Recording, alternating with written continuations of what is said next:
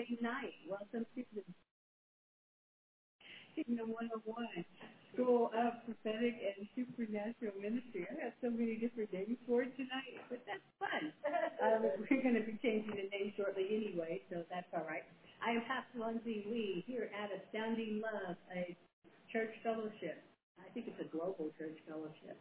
1914 Tradesville Boulevard, San Jose, California, 95131. Our direct dial phone number when we're off air is 408-945-4431. No, 4439.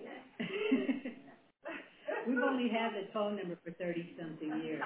Okay. And our website is www.astoundinglove.org, where there's a couple of buttons that are really great. One of them, I'm welcoming those of you that are joining us on media, whether it's Periscope or by telephone or however it is that you're joining, also Twitter. You can push that button that says contact us and pose your questions or commentary or so forth. And there may be someone doing commentary, we call that commentator or moderator on Periscope tonight, so we'll find out. And so your questions online there could easily get to us too. So we're going to open with prayer. I've stumbled the introduction enough, so we can just go to prayer. I'm pretty smooth there, and then we'll get into this conversation. Oh, Lord, I've had some wonderful conversations with you today, and I'm still hearing the remnants of the strains of the song that was just playing. You are the lover of our souls, and that discovery all by itself is sufficient to open up a whole vestige of a treasure trove of exciting explorations with you. What I see with you is this journey into kingdom life is forever. And you are eternal, and we are eternal because of you.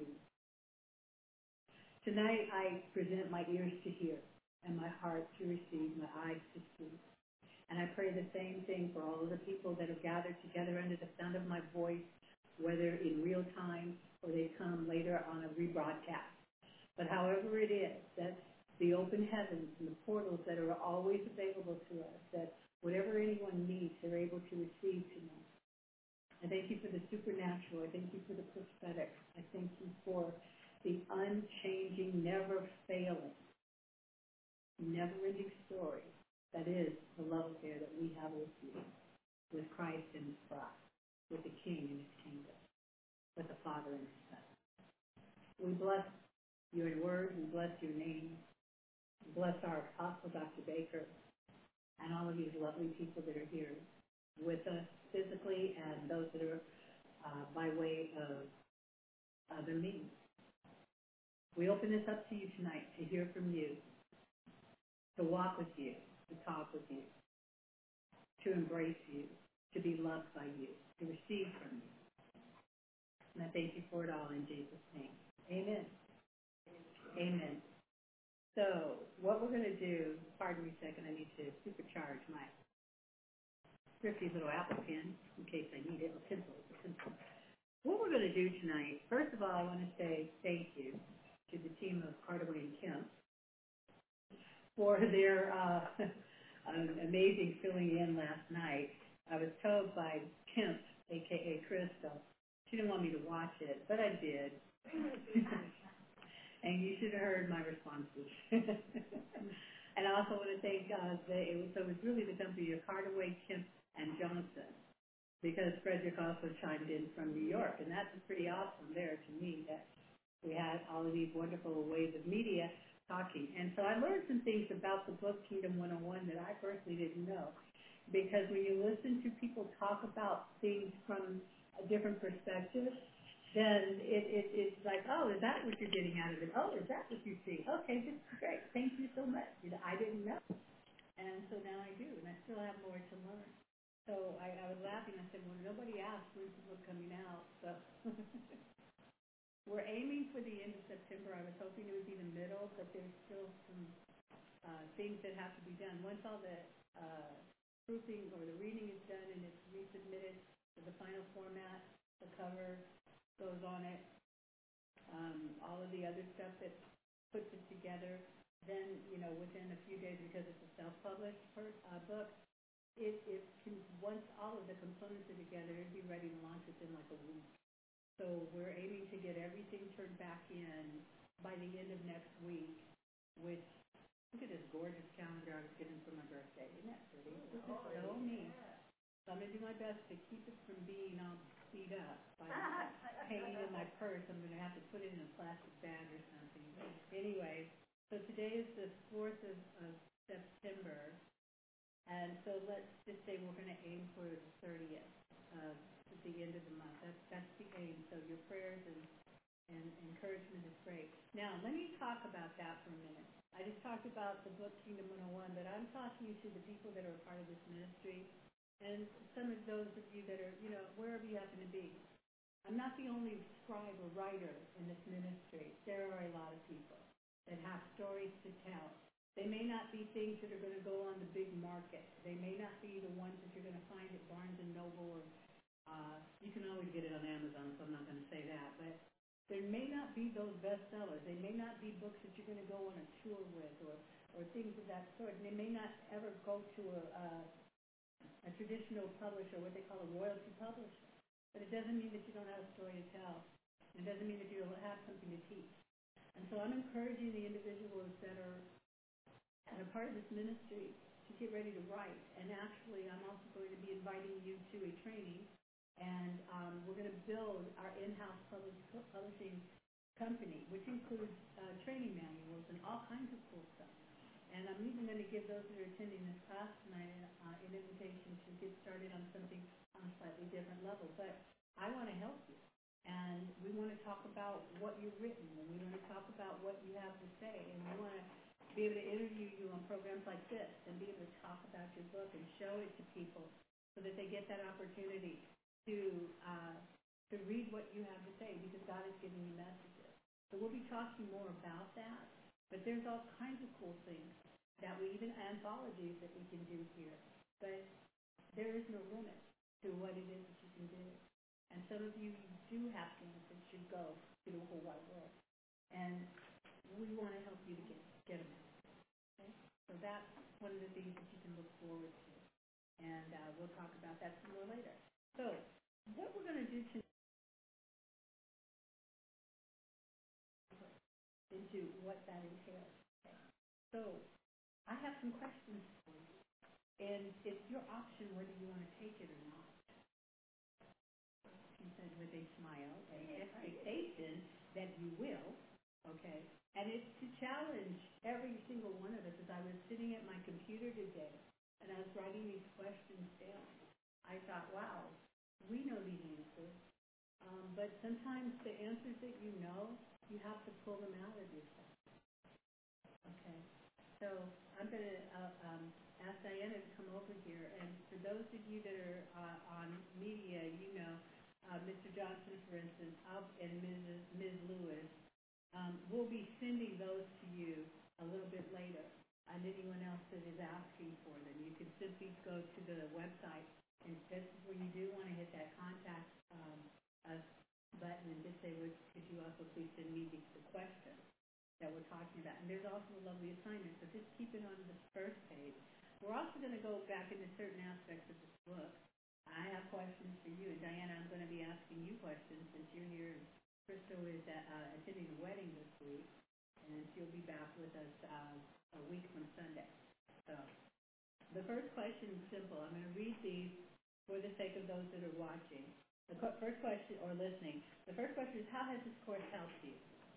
And obviously, there's no room on this piece of paper to answer these. Okay, unless you have one-word answers, which I'm not going to, I will push you for more.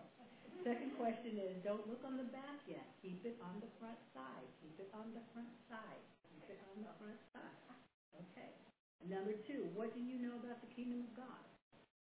Number 3, what do you say about the kingdom? Number 4, how are you walking the kingdom lifestyle?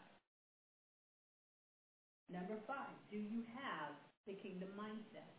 And then the little sub-question, where do you still stumble, balk, or question? Number 6, do others see the kingdom at work in and through you? And then the sub-question there, how do you know? Okay. Number 7, what is your kingdom citizenship status? Number 8, what is your kingdom message? Number 9, what area of society are you focused on changing? And number 10, how will you make your impact? So we're opening and to start volunteering answers for this. The second side is just talking about a writing exercise that you're going to do, and we'll get to that a little bit later. Because right now, these questions are saturated. These are the same questions that we actually face weekly when we are in Biblical Solutions for Life. These are answers that speak to how it is that we live our lives. And it actually exposes the weaknesses. And it's meant to do that. This is meant to challenge us because we talk about the kingdom of God. And I've listened to people talk about the kingdom of God outside of this place even. But then I look at the things that they're doing, and the things that they're doing and saying, primarily saying, do not align with the kingdom. And so one of the things that we try to make very, very clear here is that the message of the kingdom is not a Christian message. It is not the message of Christianity. And it is not something that you can simply say that you do and then do anything and everything else that you want to do that God doesn't say. It is such a commitment. And it is such a, it's interesting. I'm going to pause myself there and go ahead. That in the first century, church and others, in the first century, whenever people came under a kingdom rule or a dominion, whether it was Rome taking over or what have you, did you know that they could not live where they wanted to live? Like you live in San Jose or Santa Cruz or Antigua, San Francisco, Santa Clara, whatever, and you here, Milpitas, and you opt to my rent's changing or whatever it is. I think I'll move to Los Angeles. I think I'll move to New York. I'll move someplace else. They couldn't do that because wherever there was a kingdom dominion ruling, they had to stay where they were told. They could live within that environment, but they could not simply leave because they heard that there was gold in the hills. Or somebody I'm marrying, lives across the world or across the country, so I need to move to be with that person. No, that's not how it works. There were petitions that had to be made, and if the ruler said no, then they couldn't go. Okay. Now, that's the way that man set that up.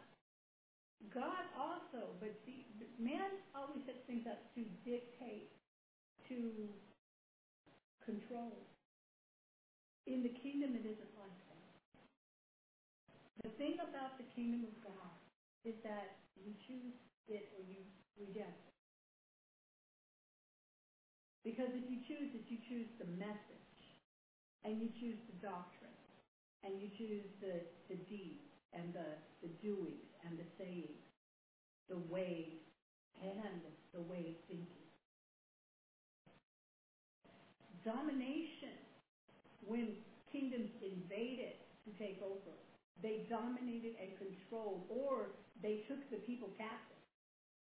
As you know, this is what we read in Daniel and others. They took them captive, and they moved them out of their kingdom, out of their neighborhood, out of where they were, and they took them captive into Babylon or into wherever it was. And they were then imprisoned or impressed. And I don't mean like, oh girl, I'm so impressed with you, but I mean pressed into duties, responsibilities, slavery. You will become, you have lost your freedom, is what they told us. And you now are under our not only domain, but control. And so it was domination. That's not what the kingdom of God is like. And he is the original kingdom. And he set it up. And he never set it up for that. Now, the contrast is that when you look at, let's put it in quotes, shall we? Christianity. or any other religion. Many times they're based on the paganistic set of thinking, which is really, they wrote it in 20th century, and what Anton LaVey did in the book of Satan, or whatever it was called. Do whatever you, I'm paraphrasing, I'm not quoting it precisely, but whatever you feel like doing, do. Do it however you want to do it. We don't, and it sounded free. Oh, we don't put any rules on you. You do whatever you find to do, you just do. The truth is that was the bondage of it. It wasn't the freedom of it.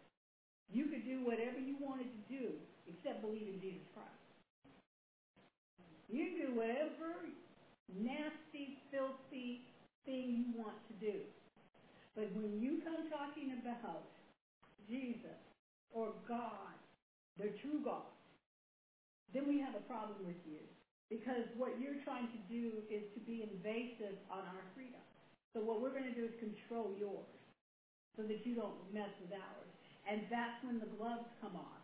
And that's when the pretty face comes off and the ugly face starts to show. Okay? So that is not, and so when you talk kingdom to those that have any concept of these things, or you talk about the kingdom advancing, or you talk about the changing of the atmosphere, the perception, just as what Dr. Baker teaches on Sunday about how the pagans thought that the Christians were freaky wrong, crazy, because an invisible God and lots of blood and this and this and this.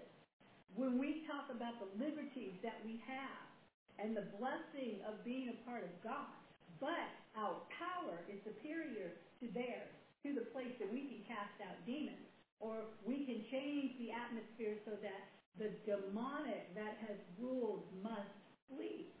Then the demons get in an uproar, and the people who do not know that they have the actual authority and right to control or to command the spirit obey the voice of the darkness and do what it tells them to do instead of telling it what to do. Okay? That's the controversy of the kingdom of God, that we are actually free. And not only are we free, but we are empowered to enforce our freedom. And we have the power to help anybody else that wants to get free to get free. And they don't have that. And they say, well, our things are stronger than yours, but when we release the power of and the authority that we have as such into those atmospheres, they're not able to do what they usually do. The seers of that realm, the ones that they call mediums or they go into these trances, but these spirits don't work while we're there. And that causes a problem for the demons. They don't say much while we're there, but when we're gone, that's when the chatter starts. And it starts. And if as we understand, no, I'm going to tell you now, you be silent and you won't speak about me or this or that. You won't be able to do thus and so. And they're stopped in it. And they say, by what authority? By the authority of the blood of Jesus, the name of Jesus, the power of it. By my authority as a citizen of this earth, which you are not. And my citizenship in heaven. Well, the gloves come off. And so do the mask.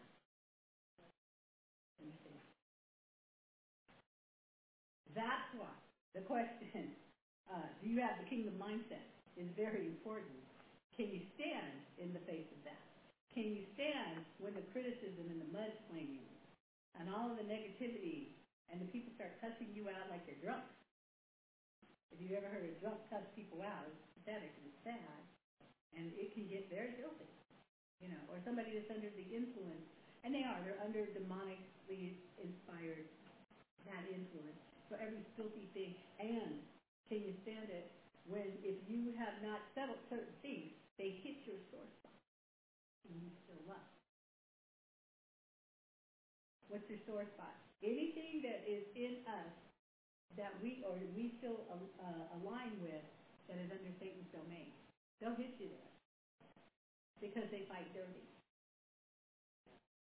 You know what I mean? So those are some of the things about the kingdom that Holy Spirit wanted me to say, and so I did. So then again, how does this course help you? It's going to be something that you can write about. How do you know, what do you know about the kingdom of God? Because honestly, when I listen to people, the things that they say are like, okay, but what do you know? I'm asking, what are you intimately acquainted with? What, not what your head knows. I'm not interested in quotes, but life. Why? Because you know. I didn't ask the simple question, where is the kingdom? Because you know it's inside. But how does it matter? And so those are some of the things. What do you say about the kingdom? What do you mean, what do I say? Because that's the question that's going to come up. People go, I don't know what you mean by this. Don't concern yourself with what I mean by it. I ask you the question. You answer the question the way that the question hits you. And this is what you mean by your response to it. If I want more information, I know how to open my mouth and ask. So don't try to interpret. How is she? What does she mean by this? No. Holy Spirit, what do you want to say about it? Don't try to get in there. You understand what I'm saying? Don't try to figure out what do I mean by it, because I'm not looking for, okay, that was wrong. That's not it. No, that means that's you. That was it. But you know nothing. That's not what's happening here. You're good. Push the button. Goodbye. No, that's not what this is about. It's more of a personal assessment. It's more, you ask a question, and depending on how we hear it, we're going to answer it with what we've heard. And I've had many conversations where they go, well, that was a great answer, but that wasn't my question. Okay, then your question, ask it a different way. Sometimes we ask the question, and we're still formulating what it is that we want to know. So you'll respond to the part that was said, but sometimes, and this is what I've been learning to do, that we all are learning to do, have ears to hear what the Spirit is saying. What are they saying? This is what they said. What is it that you want them to know? That's how I choose to answer questions. Well, you didn't quite answer my question, then you need to ask God. You see? Or clarify, or do whatever it is. So those are some of the things. We're going to get into something else, but before we do, comments, questions, feedback? Starting with the woman in the blue and white striped shirt. I don't know why we put that mic so far from you. It should already be on, I think. I think this is a great way to wrap it up if you're moving it to another level, because these are challenging to make you think about what have I really learned and what is different and who am I trying to reach. Mm-hmm. Thank you. Well, it's going to take a while. In fact, I'll tell you when we start with this. Okay? You have time, especially since you have a lovely writing assignment. I really, really like my calendar. All right. This is the 4th of September. You have all this month. You have another question. Okay. You have all this month to do this. All right.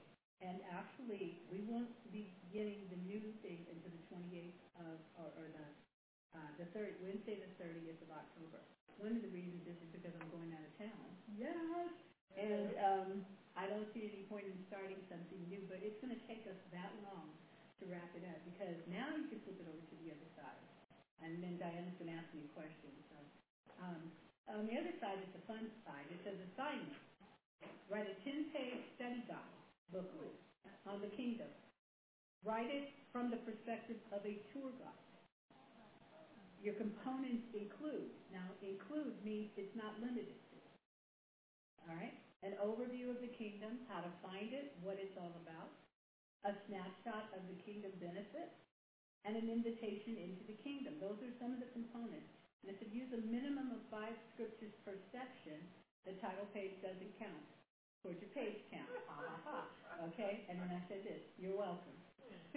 Because what are you going to do? Do you you have to fix it up and go to Dr. Baker, when we were doing a ministry training years back, we had an assignment to write a booklet on why do I have to die, or something along those lines. And so we had to go through all these different changes and take it to, get it bound and stapled and all that kind of stuff. And that's a great exercise. I think that this is an opening, like I was talking earlier about our publishing and things that we want to help. We want to help people to produce. We can take it up a few levels so that you can actually create something more. But this gives you a taste of it. Make it a picture book if you want to.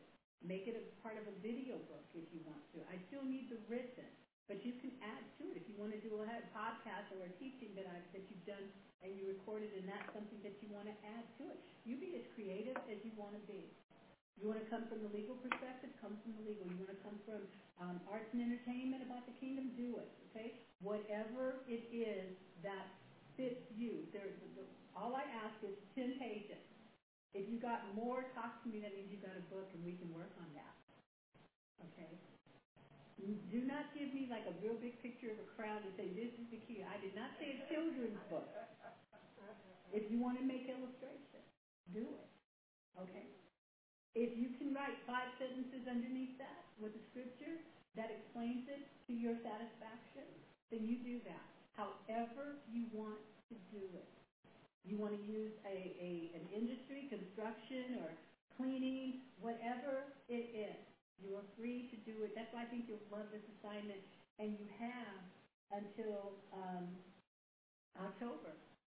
I'm going to ask for them before I think by the 19th, or I'll give you an idea. Questions? You want to ask me questions? Write to me. New York, do it. If you're in the East Coast, do it. Whoever, even those of you that are not typically here with us, if you want to do something like this, again, I've given you the contact information, and I'll do it at the end of the program. Go for it. It would be so exciting to see what you come up with. The message is the kingdom. The Bible is our resource. Okay? The Bible is our resource. And you're going to talk about the kingdom. You want to talk about the whole kingdom? Okay. You want to talk about just an aspect of the kingdom? Okay, you're a tour guide. When I go to tour different things, depending on when you go, they say this many days it takes to see the whole thing. So you can pick the southern end or the northern end or the upstairs or the downstairs or the back or the field or, whatever it is. When you just came back from your tour and you didn't see everything, it was impossible to see everything. So you had to pick a tour that was what was, and the components of the tour that you wanted. You're the tour guide. So create a tour to demonstrate. So that's what the assignment is. And we can talk more about it a little bit later. Yes, ma'am. We've been taught that having blood in the earth makes us a legal citizen. Yes. So could you go in a little deeper in how the blood relates to giving us more authority or power in the earth versus somebody who does not? Okay, let me break down your question a little bit. So the first part, and you might need to come closer because I don't know that they heard you over the phone. The first part of it is the importance of having blood in the earth. Yes? Which makes us a legal citizen. Which makes us legal citizens. So how does that? And the scripture for that is John 3, where Jesus spoke to Nicodemus and said, man first must be born of the womb, the water of the womb. And then he must be born again. So in that moment, he said, you must first be born of this earth. That's what he's talking about. So there's the requirement for it. And then born from above of the Spirit. So physically, you have to be born here. And then spiritually, you have to be born from above. Got it. Okay, so how does it make somebody an illegal citizen if they don't have blood on the earth? Well, I guess I'm trying to understand. I don't even know that I'm answering or asking correctly. No, it's okay. Let's just look at that. All right. Number one, remember that, and we've seen this, when Jesus, after his crucifixion, after the cross, when he came, You notice, he did not feed or heal anyone. He could come through the door. He could tell them, hey, there's already fish supplied, and he could do all of that. But what he could not do anymore was what he gave us to do. That's a big answer, if you understand. Let's look. Let's go to.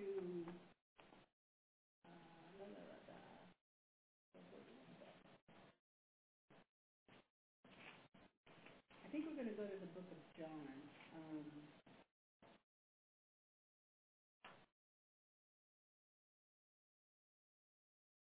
Go to John chapter 20. John 20 talks about after when the women are going. When the women are going to visit him, right? And they're going to the tomb. So it's the first of the week. Came Mary Magdalene. Hold on.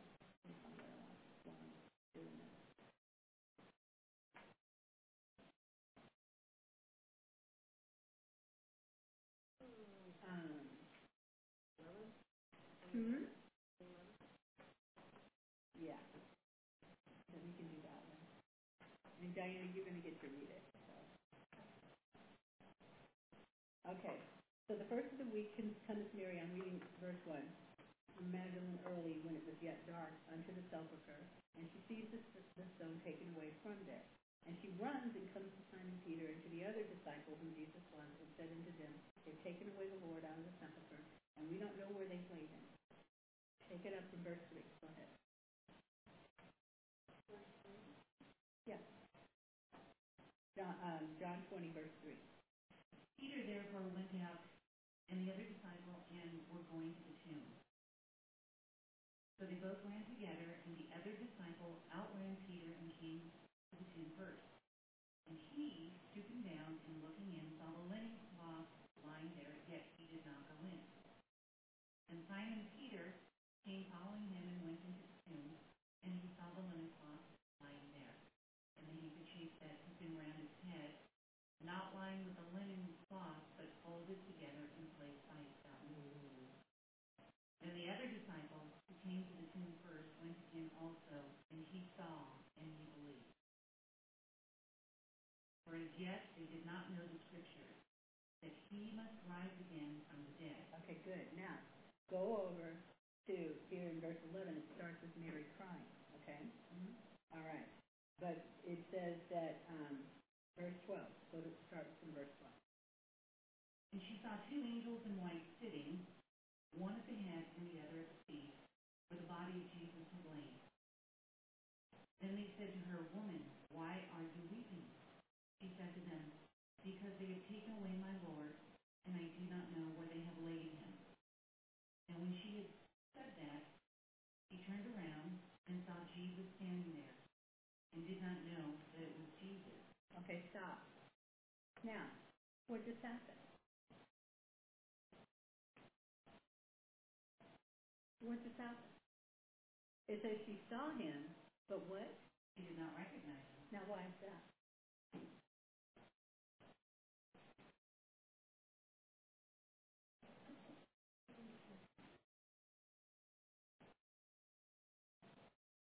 Glorified body? We'll keep reading in a minute. Why is it? Just make that a question. Okay? Just make that a question. Why? Why was that Holy Spirit? Why? Why didn't she? Okay? Now keep going. Jesus said to her, Why are you weeping? Who are you seeking? She, supposing him to be the gardener, said to him, Sir, if you have carried him away, tell me where you have laid him, and I will take him away. Jesus said to her, Mary. She turned and said to him, Rabboni, which is to say, teacher. Jesus said to her, Do not cling to me, for I have not yet ascended to my Father. But go to my brethren and say to them, I am ascending to my Father and your Father, and to my God and your God. Okay, stop right there. So one of the things when I looked this word up, it says she didn't know. And it says she didn't see him. She didn't see that it was him. So something had happened. One of the things, I'm going to go out on a limb here, but do you know blood recognizes blood? Sure. Humanity recognizes humanity. When you've looked in the spirit realm and you come across certain things that you see, there's always something that says to you something's not quite. Many of you have seen angels or you've talked or had encounters. And something when you're in the spirit realm lets you know, it's not quite the same as what I am, right? Her eyes were not yet open to see something from a different realm. He's still him, but as he said, I haven't gone to the Father yet. So unless the veil's taken away for you to see me in this state, you're not going to see me as I am, because he'd already begun not to be the lamb that they remember. Does that make sense? He's not what he used to be anymore. You think about when you've been changed by the power of Israel or by the word that comes from God. The transformation that starts to take place within us can change us physically to the place that sometimes people go, oh my gosh, it's you. I didn't even recognize it. Right? Now, I'm not telling you this is doctrine, but as I'm looking here, I'm listening to hear what he's saying. But it says she didn't see that it was somebody that she knew, somebody whose feet she washed, someone she's wept over, someone she prepared for burial, and she doesn't see that it's him. Well, what's missing from him, one of the things, is he no longer has, he said, I have not yet descended to my Father, but go to my brother. See, right now there is brothers. All of a sudden there is brothers, not his disciples. Something's happened. Go to my brothers and say to them, I ascend unto my Father and your Father, and my God and your God. So something is happening with his appearance. They're having a spiritual encounter because the earth blood is no longer in him. He's no longer what we would call he's always he has his humanity. Jesus is man. He's God, and he's man. He's not gonna. He didn't. He's the firstborn of many brethren. He's still. That's why we are like him. So when people leave the earth, we're like him. Am I making? Okay. We're like him. That's the thing. What am I going to tell you? What he's saying is, I proved what I said to Nicodemus. I'm born first of the earth. I came to bring and preach the message of the kingdom.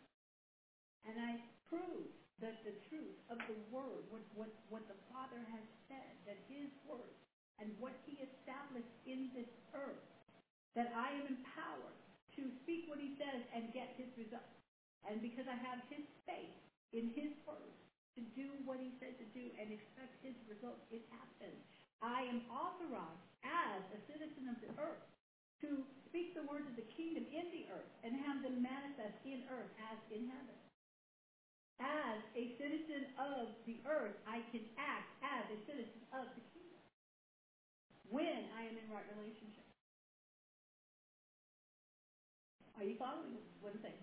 As a citizen of the earth, we have, as those, when we have the born from above relationship, the blood-washed relationship, the covenant, legal covenant transaction has now come to be a part of our life. What do I mean? Well, what he did at Calvary, what happened when his blood spilled, was the fulfillment of a contract or a covenant that he made with God, and the fulfillment of the promise to Abraham. Jesus and God walked that walk in Genesis. That's why it was a smoking furnace, and it was, the fire and so forth. When they walked that walk, and it said the horror of it, the wonder, the awe, the in the fear of the Lord. All these things. The Holy Spirit was there to seal it. It was Father, Son, and Spirit that were all present at the time that walk of blood.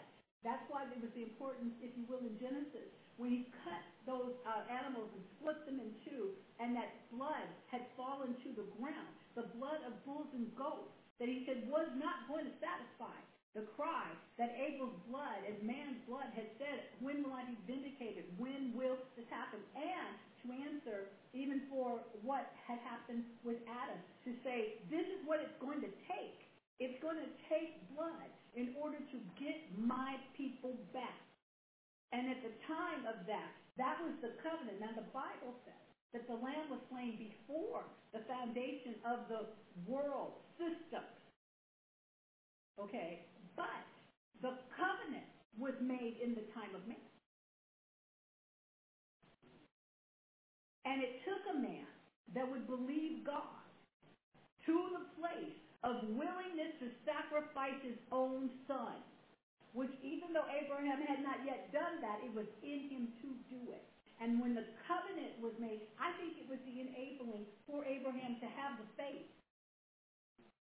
To be able, let me just say this. If you were there out in the middle of the desert, in the middle of the night, or whatever time of day or night it was, and it was probably about the same time that Jesus was crucified. That's my guess. I cannot prove that. I could possibly, it's written and I just haven't seen it. However, if you happen to be in a deep sleep and you wake up and you see a smoking furnace and all this stuff walking between trails of blood of animals that you yourself had slain, and you see all this going on, and one day he says, bring your son, your only son, and take him and sacrifice him to me, and he understands that through this one my seed will come, then you understand that there is a capacity for believing in resurrection power that has sprung out of Abraham. If he can do this, he can do anything. If he can get me so full of vim and vigor, I can impregnate any woman around. If he can bring life back to Sarah and so forth, I'm in. Whatever he wants, I'm in. Are you following me? So what happened? A man in the earth, Abraham, and his son, a father and a son, together release the faith in the Word of God that you could take your son and offer him as a sacrifice upon an altar and believe that God would raise him back to life.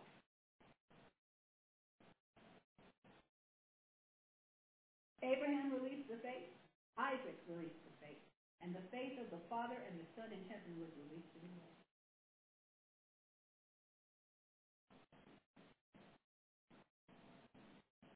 Isn't that awesome? Yeah. You'll read about it in Supernatural 101.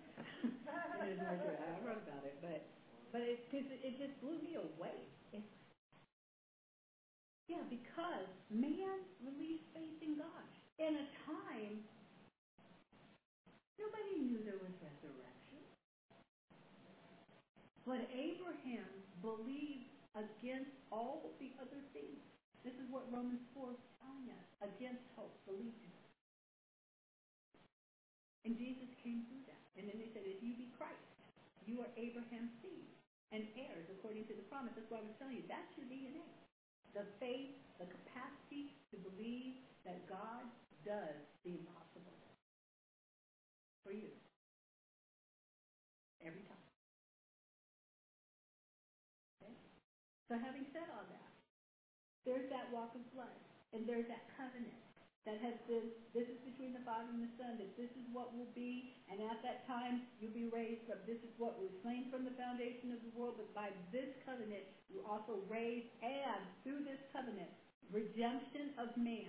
This will be a legal transaction, and we have a man in the earth before Jesus came to the earth that has been a part of the legal transaction to the place of the shedding of blood and the willingness to do it again if need be, but by his faith, releasing God to do what God already planned to do and had already seen done, that the resurrection power has been released. Faith in God for resurrection, which is salvation as well.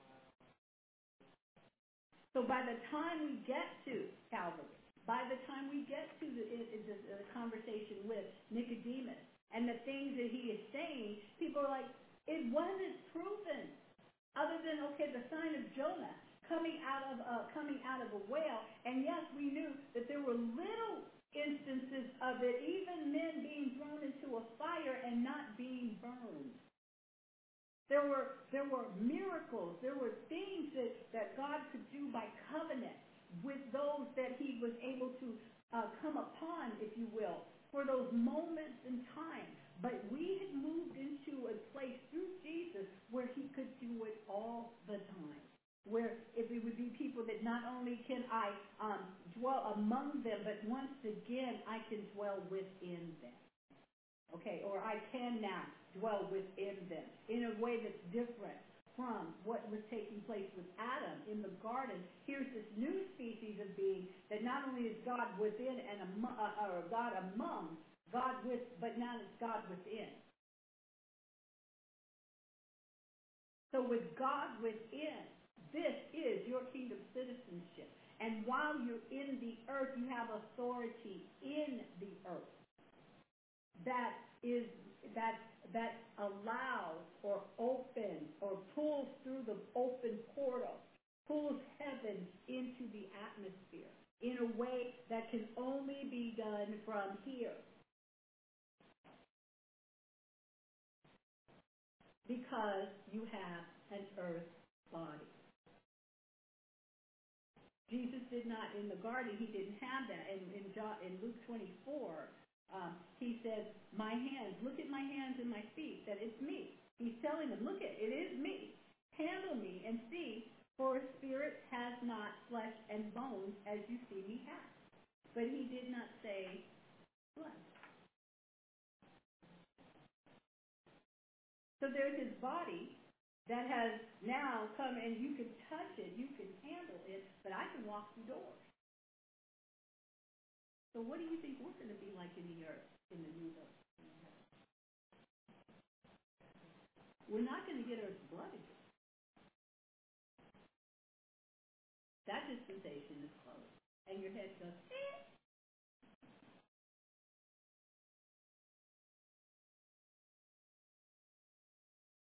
Yeah, it's interesting. That opened up a whole different understanding. So in the new earth, we won't have any use for blood. I don't know the answer to that, because there's still going to be people here.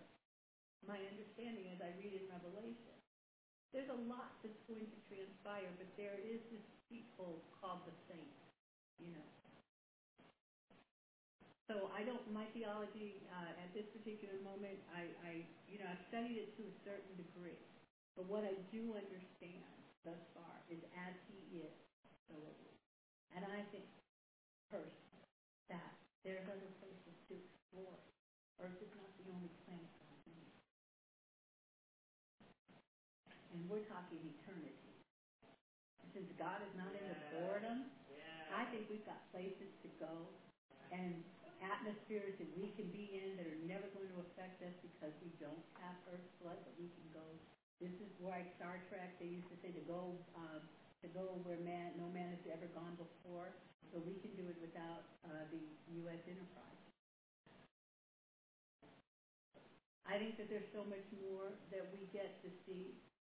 I believe that there's a lot of intergalactic travel. This is not doctrine necessarily, and yes, I read things in the books of the prophets that kind of point you to that whole fabric of space and time and the curtain being open to we're moving into a timeless realm.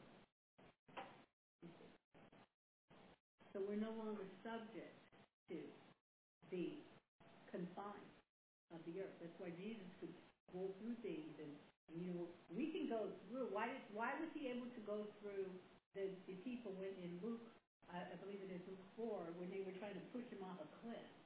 But he turned around and walked right through, and they didn't even see him. Why?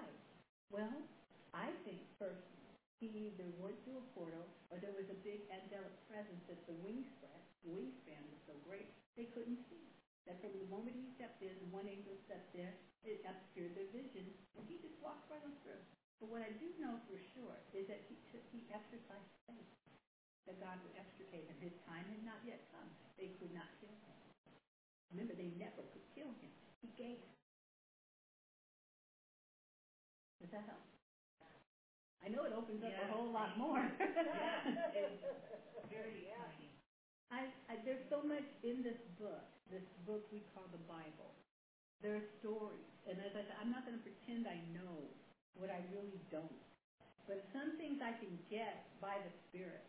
And so, I'm like, now Diana's opened up questions today. I'm me going, okay, I know what I'm going to be asking. And I mean, I would imagine or think that we all would. There are questions and things that I want to know. I'll read something and go, well, what is that? And when he takes you on that journey, it opens us up to see aspects of his character. I'm still, the dream I had where I said I had a vision within a dream, and I told you all a little bit about the dolphin and the way it came. That portal, when I went through that, which I've seen things that I recognize, wow, this is what's in here. But I haven't even begun to investigate and to discover on the level of what it is that he wants to reveal. You just get that little bit and you're just going, okay, that's all I can take at the moment, because your brain just feels like you ate a lot of ice cream and it's frozen. It's like, you are too wonderful for me, but I do want more of this. And so I understand one of my favorite scriptures is when it talks about how the queen of Sheba, depending on how you say it, came to see Solomon. And after she saw all of the wealth and she saw all of the things that he had to see, it said her breast just about lost it. And I get that because that's how awesome Jesus is.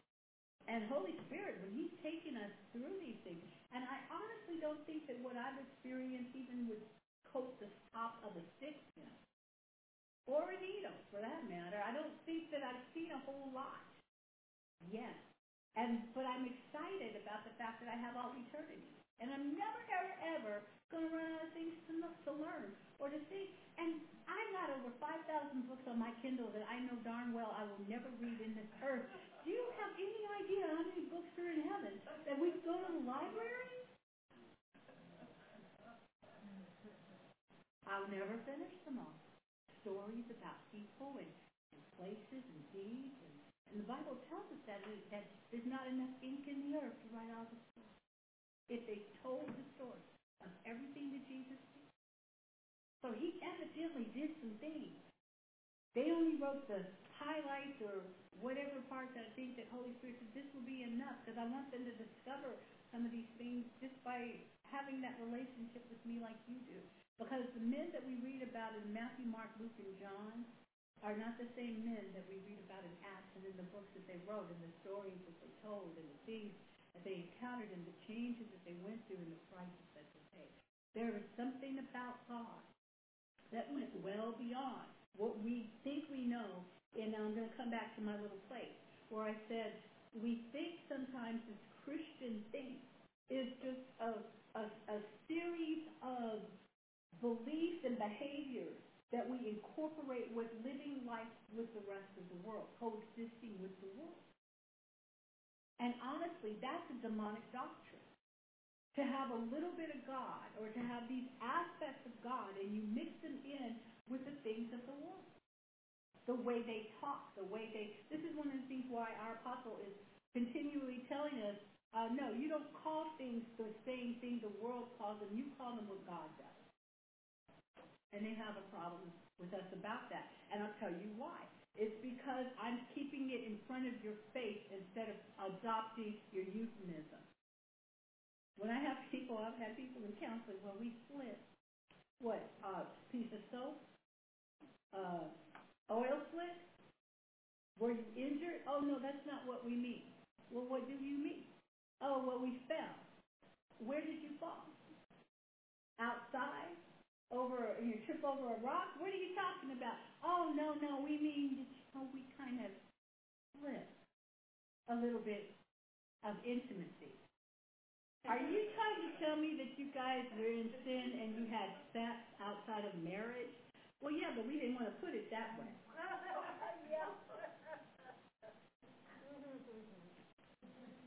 Because it just sounds so harsh. Well, it's what you did. You didn't slip. Nothing fell. There's snaps, buckles, belts, and zippers. Okay? There had to be some intentional choices mixed up in that whole scenario. So no, you didn't. But to say that is it's just, don't be so hard on them. Yeah, I think you got that wrong. Yeah, go ahead and say that, because I told him that in counseling once. He needs to be on mic. That's funny. And any comments that you have, go ahead.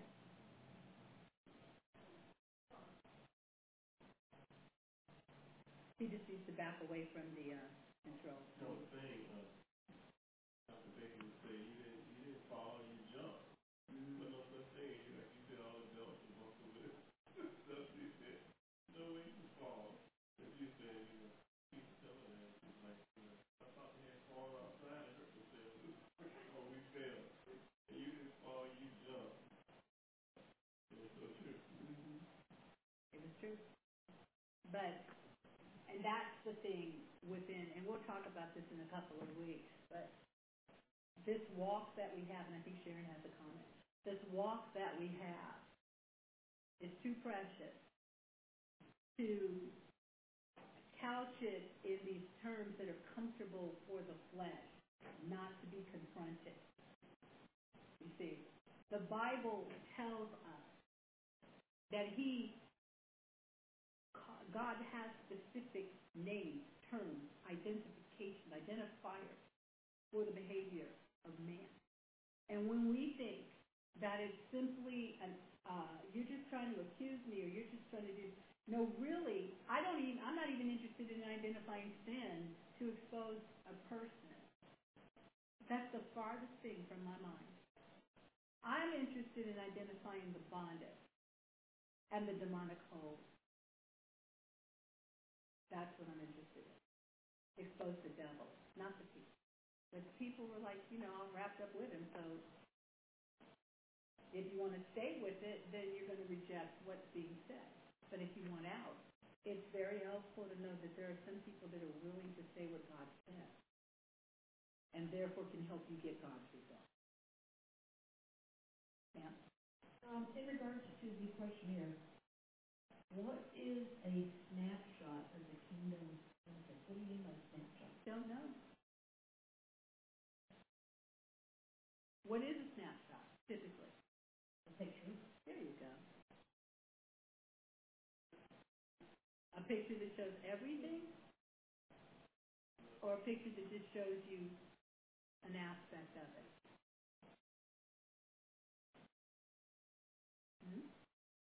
It's just a snapshot. It's one capture. You capture one frame. Or somebody else. What does it mean to you? I'll show you a snapshot while I'm thinking about it. Anybody else, you can answer that. I mean, you read that. What does it cause you to think? And if there's anybody online that has comments, Diana has her phone.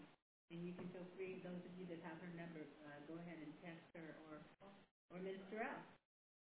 Yeah. What do you think it is? I think of the snapshot as an area, possibly as an area in my life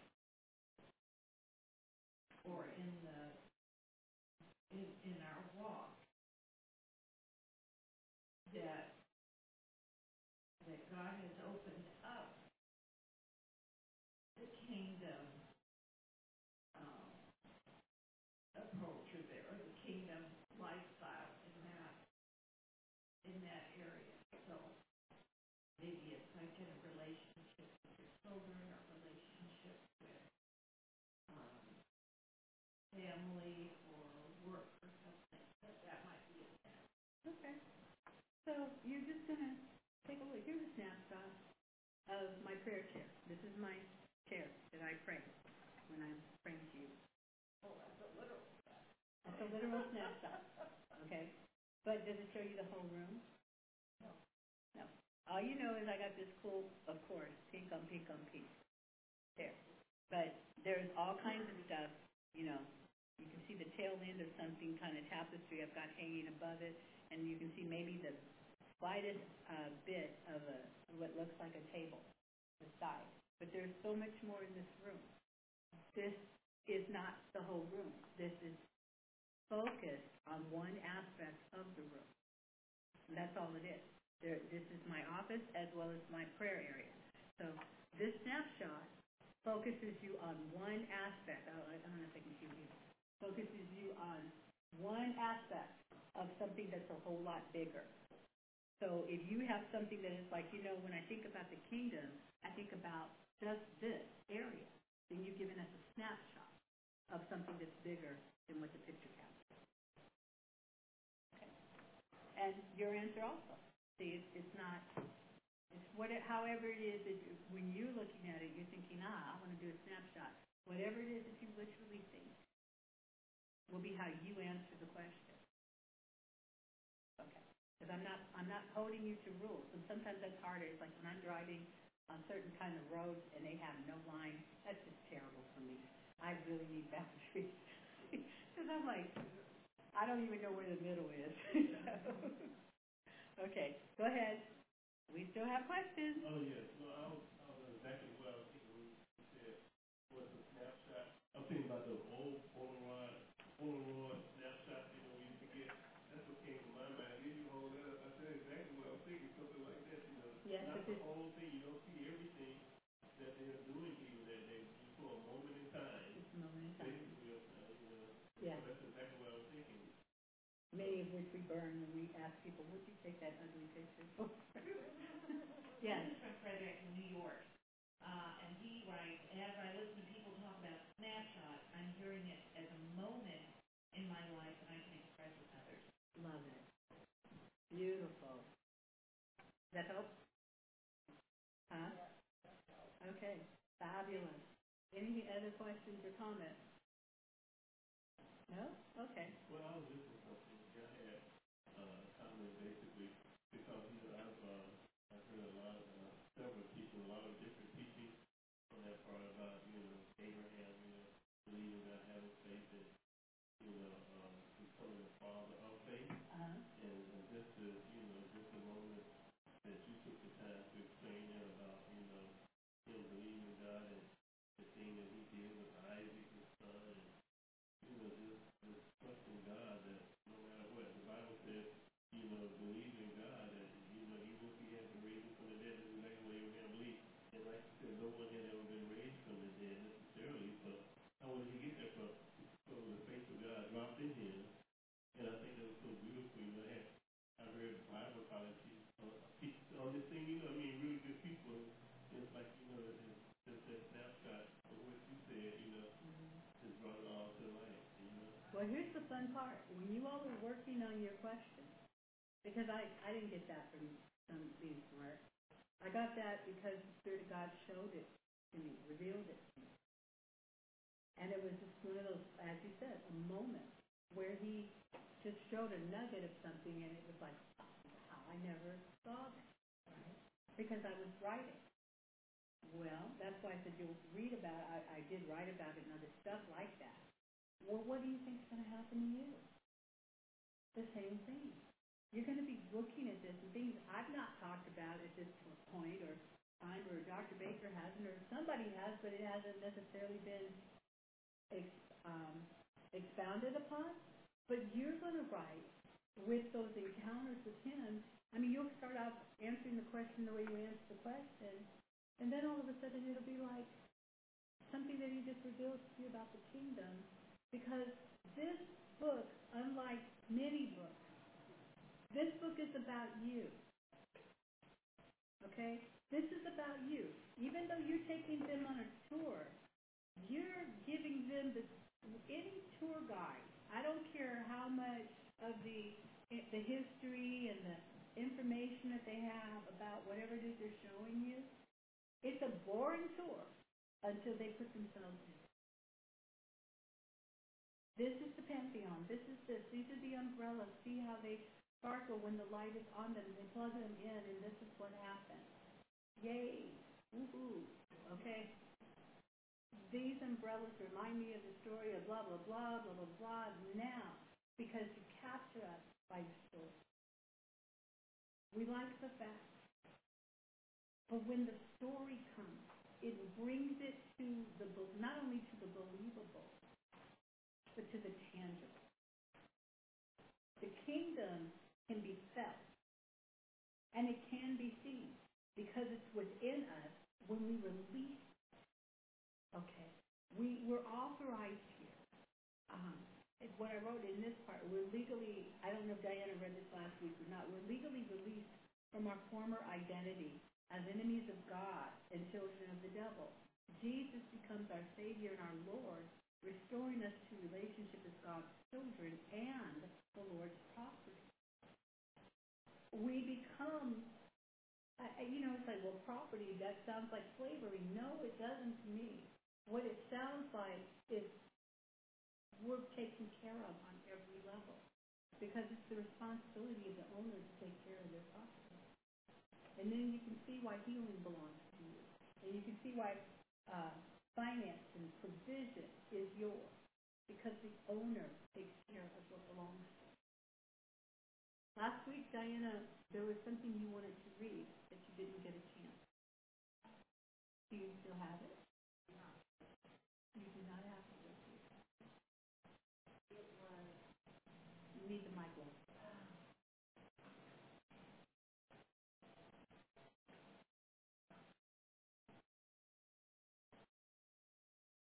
You can still talk. It was, I think it went up to about 100, possibly up to 100. It's just some real quick descriptions of what a kingdom citizen looks like, or walks, or talks, or acts. And they're real, excellent tips. So you can take this particular chapter. Are you talking about the good Christian stuff? No, I think it was page 144. Okay, well that's different. Or chapter 100. No, there was about 100 different tips. Oh yeah, I like the numbers. And each one of them, I'll give it a description of maybe one that a kingdom citizen does not judge or criticize. I don't recall, and I wish I knew something, but that was, to me, so poignant and so profound that anybody can pick up this book and turn right to this chapter and get a good idea of how we should be seen in the earth. Okay. All right. She needs the mic.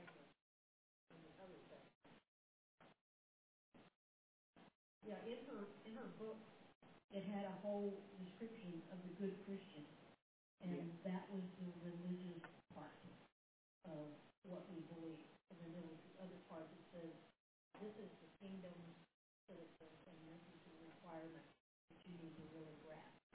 And they're very, very profound. Very much need to learn from. Okay. See a lot of folks around here with this. Okay. That's beautiful. Okay. We talked about something here, and I want to bring this out. That the devil is a coward when an exhibition of the authoritative power of God arises. At a true sign of resistance from a kingdom citizen, he flees. He has to. It's written. Oh, I said that. Okay, yeah, it is. Get away from me, Satan. And the scriptures are Matthew 4, 1 through 10, Luke 4, 1 through 13, and James 4, 7, and 1 John 4, 4. The greater one is in us. And these are some of the things that I want to say this.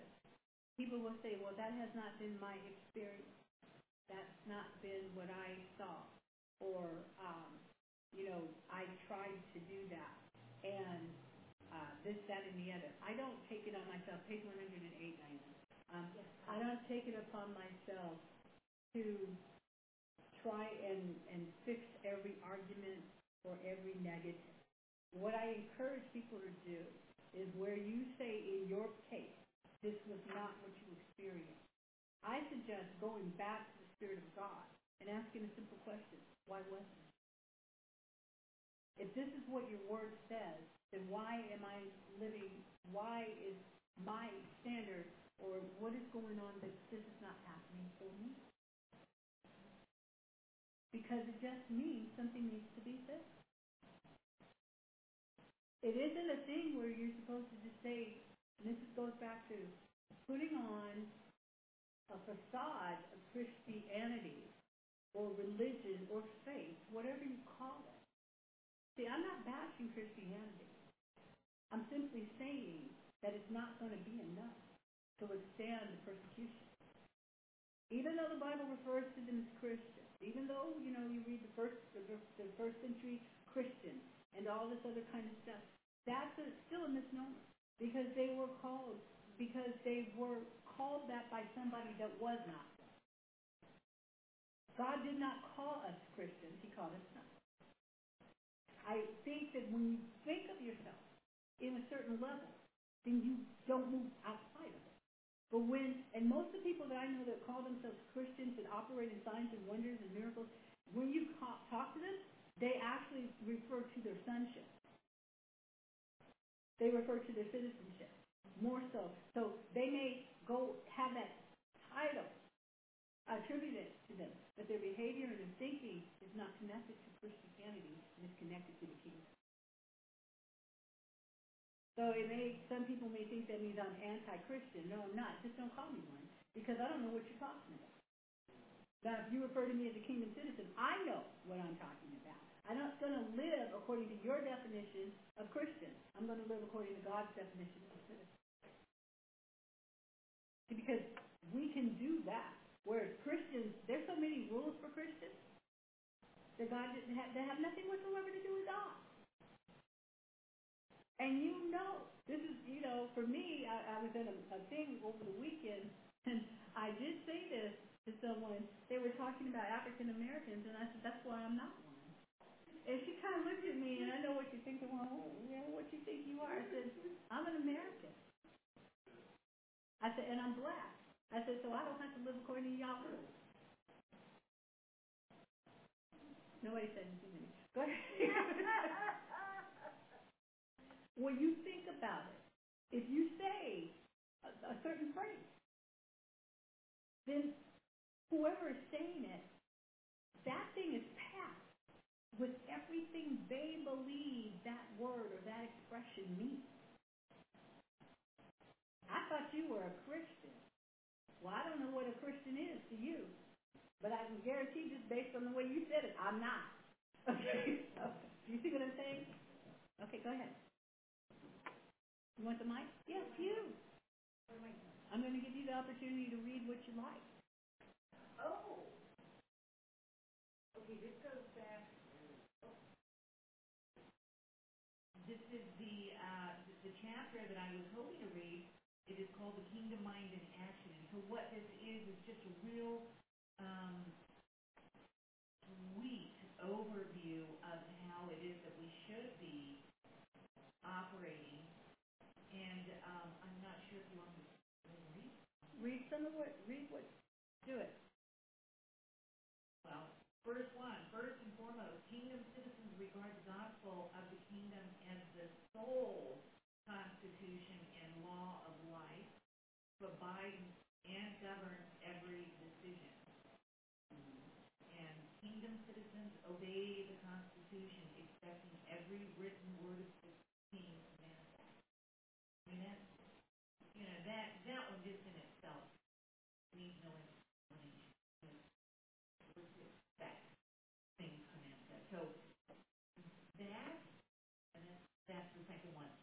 no room for doubt.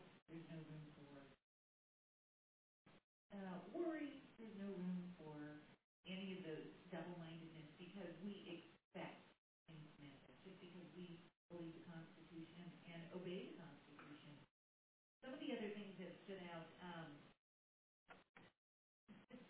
number 5, a kingdom citizen seeks and gives the kingdom first place in his life. So we don't need to call our friends, call our mom, call our girls, whatever it is that we typically do, unless they are operating in the kingdom. But that we do. A kingdom citizen never comes into the king's presence empty-handed. That's perfect. For me, that meant we come into his presence with offering and tithe because he loves us. And this one was applied to me. Kingdom citizens learn how to become generous receivers, those that give with expectation that the king returns a harvest for every seed sown into good works designated by his spirit. We went over that.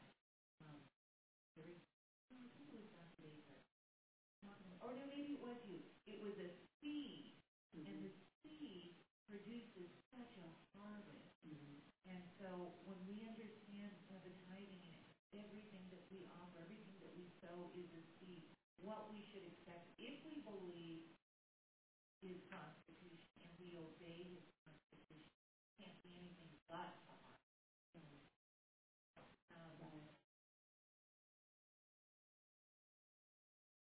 Here's another one. Kingdom citizen seeks and accepts forgiveness for sin. So that means we don't walk in shame or condemnation. Anyway. That's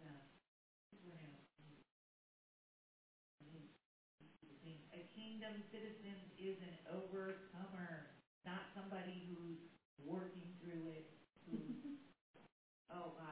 going through it. That's a buzz term right now. They're going through it. We're not sitting in it. We are an overcomer. We've already gone through it. Let me see. All of these are just so invaluable. The kingdom citizen walks as an intimate friend of God. We don't see him just as a God that's up there.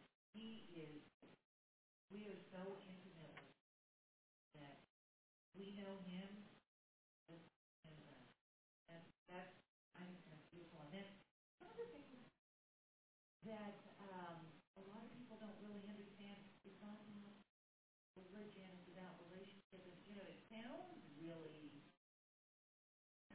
cool, but until you really know what a relationship is, it's a oneness.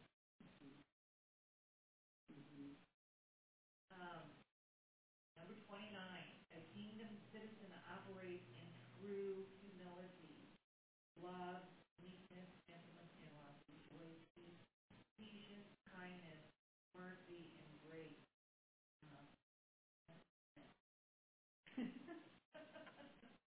You put on the refrigerator, and that's myself included, because we live in a place, we live in a time where around people who Why don't you come up here? oh, really? Yeah. I think it makes more sense, don't you? Yes.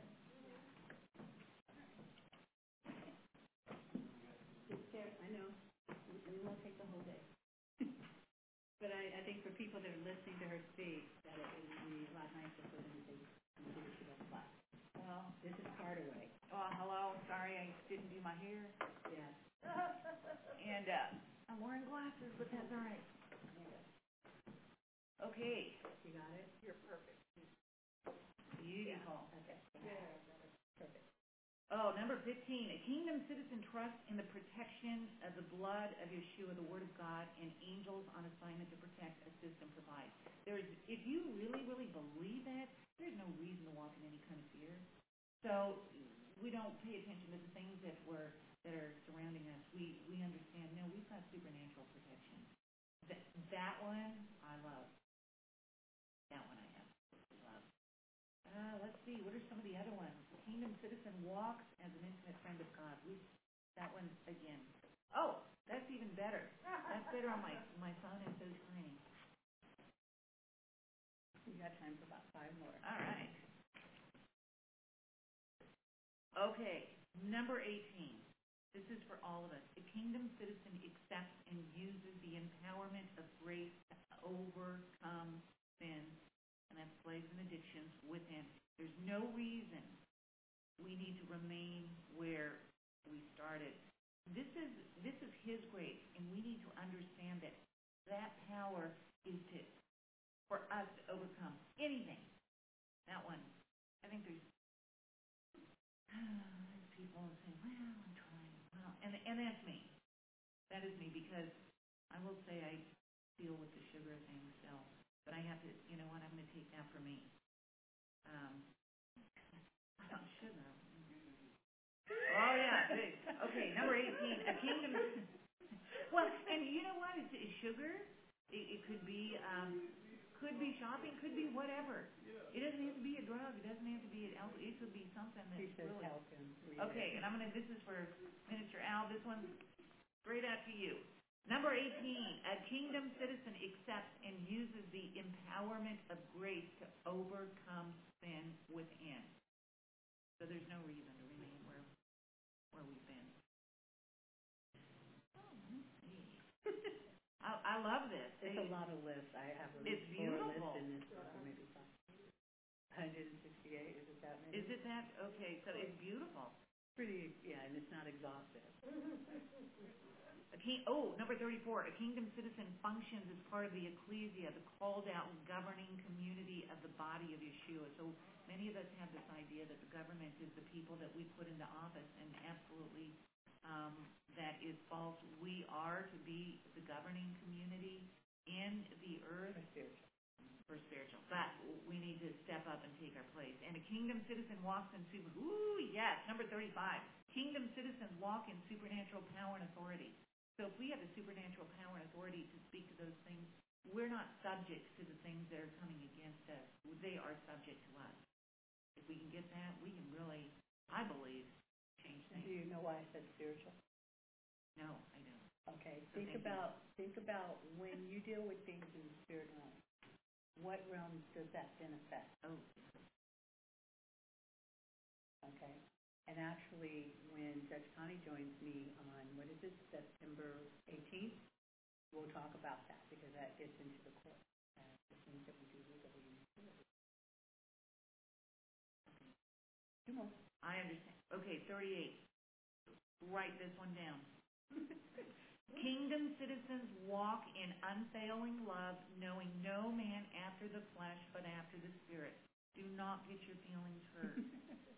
That's the flesh. Yeah.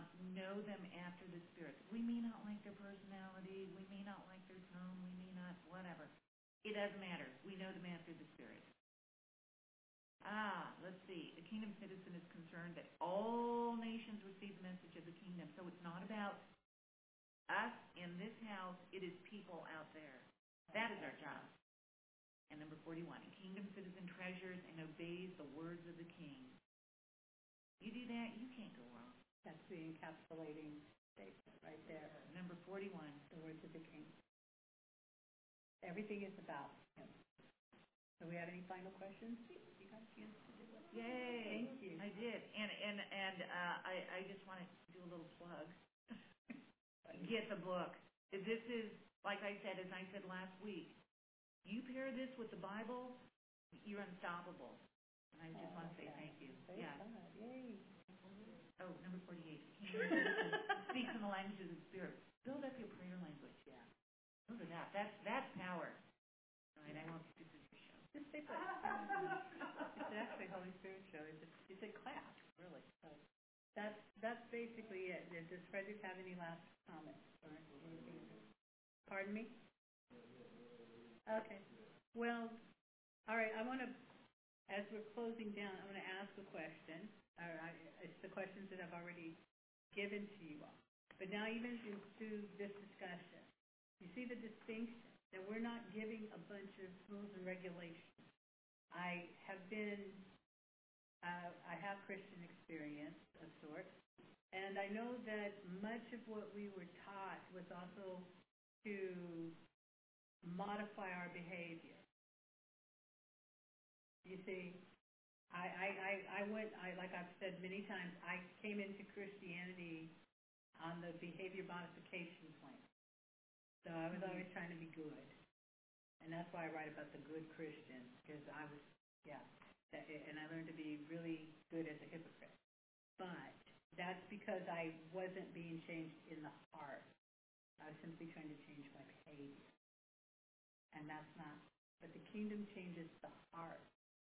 And as we believe what he says, our behavior, our deeds are changed. They begin to conform to what he says. So, number one, how does this course help you? Sure. But how are you walking? This is question number 4. How are you walking the kingdom lifestyle? Wherever you see you're stumbling or you're balking or you're questioning, the power of grace comes in to help. And honestly, it's submission and repentance. Repentance is really big. I don't talk maybe as much about that as I think I can yet, but the thing is that when I change my mind, and it's kind of a plug for Biblical Solutions for Life as well, but when I change my thinking, my mindset, the source of my thought, then I'm going to get different results. And when God becomes my only source, or his word becomes the source for my thinking, then I'm going to get his results, you see, and I'm going to change. Everything about me starts to change. The way I see people, the way I think.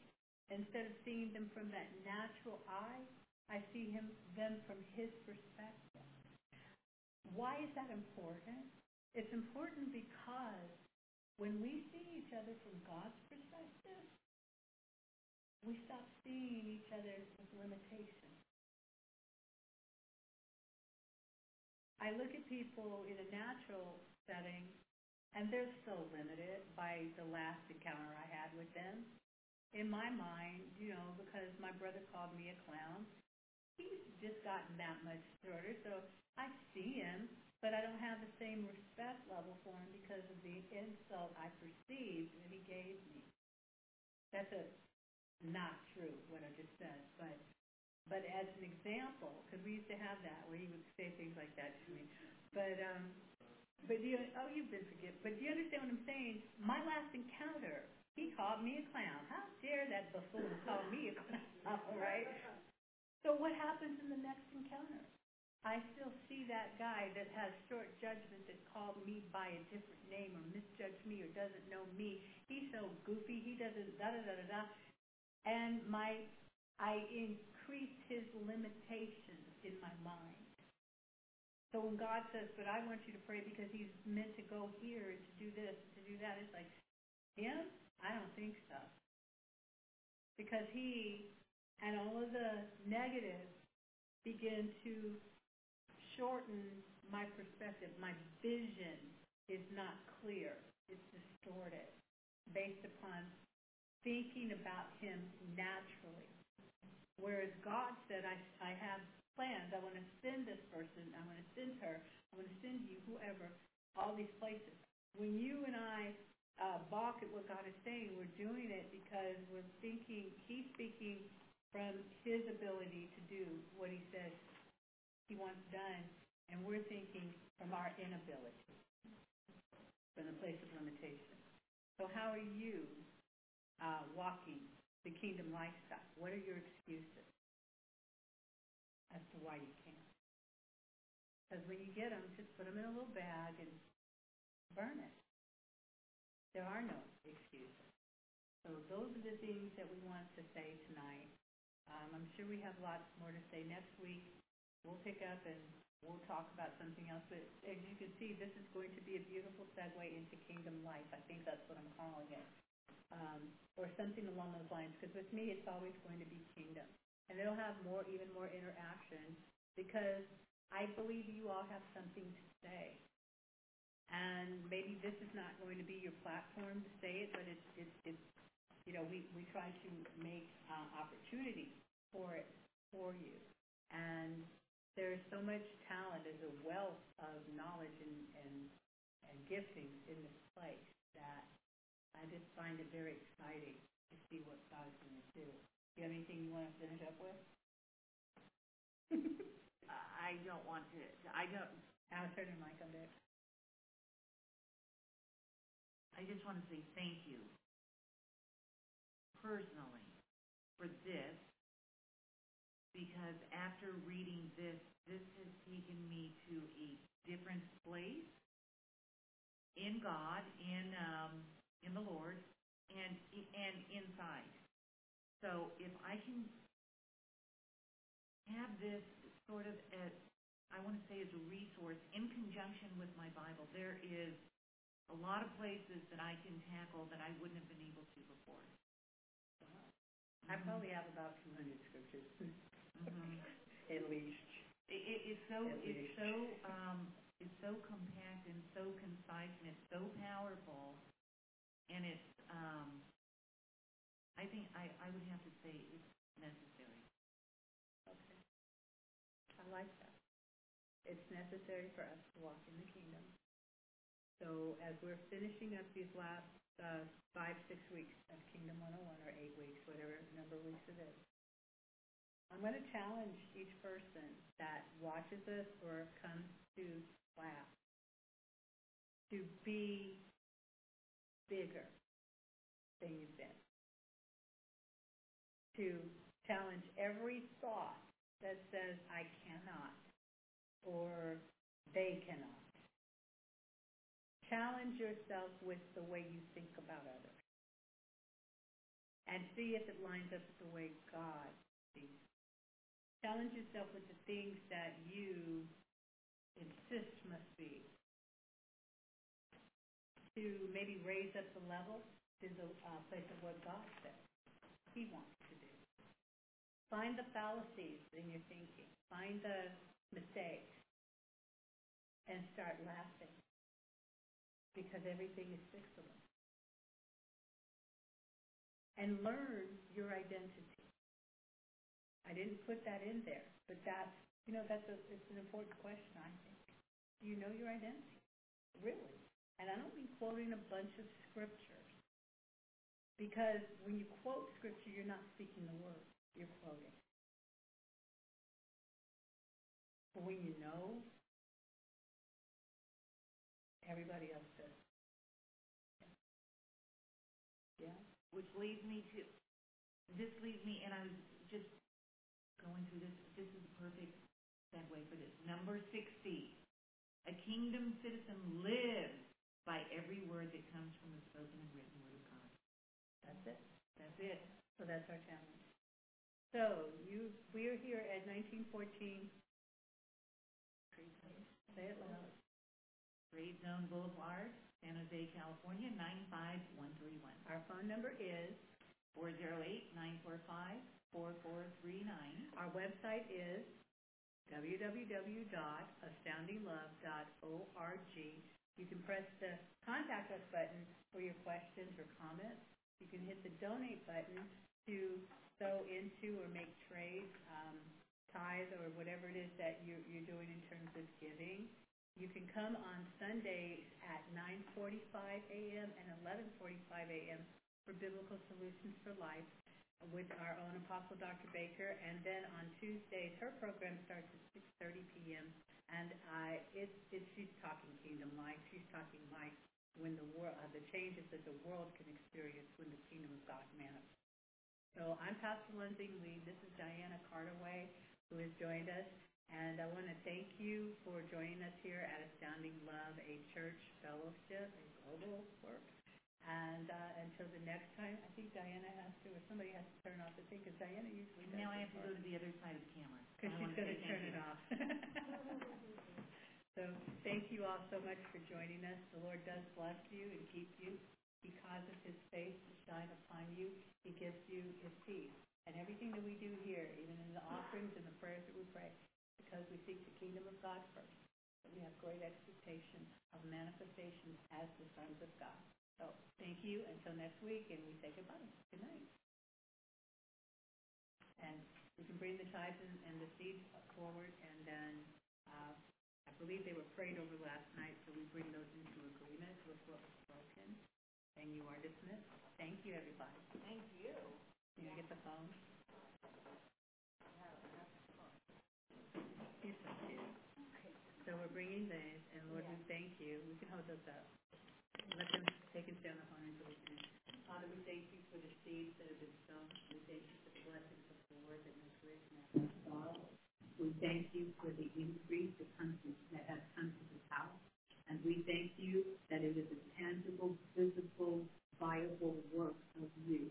And we bless you and praise you for it. We seek multiplication because we seek the kingdom of God first. In Jesus' name. Amen. Amen.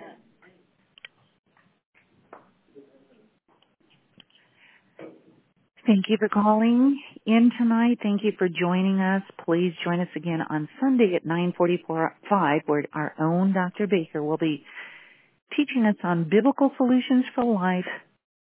And you don't want to miss it. Have a blessed evening.